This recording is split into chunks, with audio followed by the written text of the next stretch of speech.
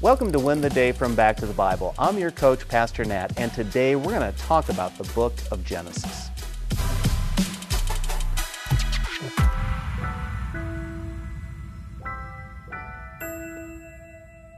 What is the Bible all about? Is it a book of myths? Is it a book of history? What are the different books of the Bible? Does each book come together to tell one story, or are they all independent? Over the next 2.5 months, we will answer these questions and more. Starting today, we are going to learn the main thing. We want to look at each book of the Bible in just 5 minutes a day. Each day we will discover the main thing by looking at the contents of each book.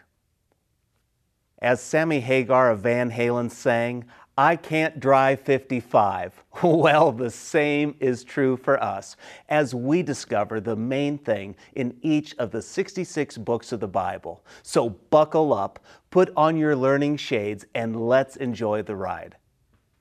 Any worldview must answer 4 questions. Where do we come from? This is a question of origin. Where are we going? This is a question of destiny. Why are we here? This is a question of purpose. How should we live? This is a question of morality. The Bible as a whole answers these 4 questions with clarity, rationality, and, as I like to make up words, definity. But did you know that the book of Genesis answers these 4 questions right out of the gate?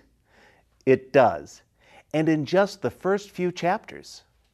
That's why I refer to Genesis as the whole story. The book of Genesis is one of 5 books called the Pentateuch. These first 5 books of the Bible were written by Moses.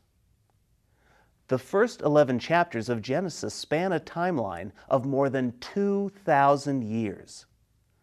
The remaining 38 chapters cover just under 3 years. Moses penned this and the other 4 books of the Pentateuch around 1450 BC. Now, in Genesis, we meet some of the most iconic biblical characters. We'll meet God, Adam and Eve, Satan, Noah, Abraham, Jacob, and Joseph. We read about some of the most beloved stories in all of the Bible. We read about creation, Noah's Ark and the flood, the life of Abraham, the life of Sarah, the wrestling match between Jacob and God, and the ultimate story of trial and triumph through the life of Joseph. The name Genesis means beginnings. In the first chapter, we see the creation of the universe, the planets, light and darkness, animals, plants, the ocean, and humanity. But not God. Genesis 1:1 says, "In the beginning, God." You see, friend, before time and space existed, God existed. God has no creation and no end. God is the eternal creator and sustainer of everything. We see this on page 1 and in the very first sentence. In just the first 3 chapters, we meet God, see the creation of the universe and mankind, the fall of mankind, the promise of a Savior to redeem mankind, and the path forward in a new and fallen world. There are so many places to dig in, but let's just zoom into God's plan of salvation through His Son, Jesus Christ. Yes, this is referenced in the book of Genesis. In Genesis 3:15, God says that He will strike your head and you will strike His heel. This is a reference to the crucifixion of Christ and the defeat of sin and Satan. But the pathway to salvation is not religion. The pathway to peace with God is not works. It's faith in the saving one. Genesis 15:6 says, Abraham believed the Lord, and he credited it to him as righteousness. Salvation came by faith and not by works. And the Savior would come years later through the seed of Abraham. This would happen because he believed. Genesis is the whole story. It's a book of origin, destiny, purpose, and morality. It is the foundation for the rest of the Bible.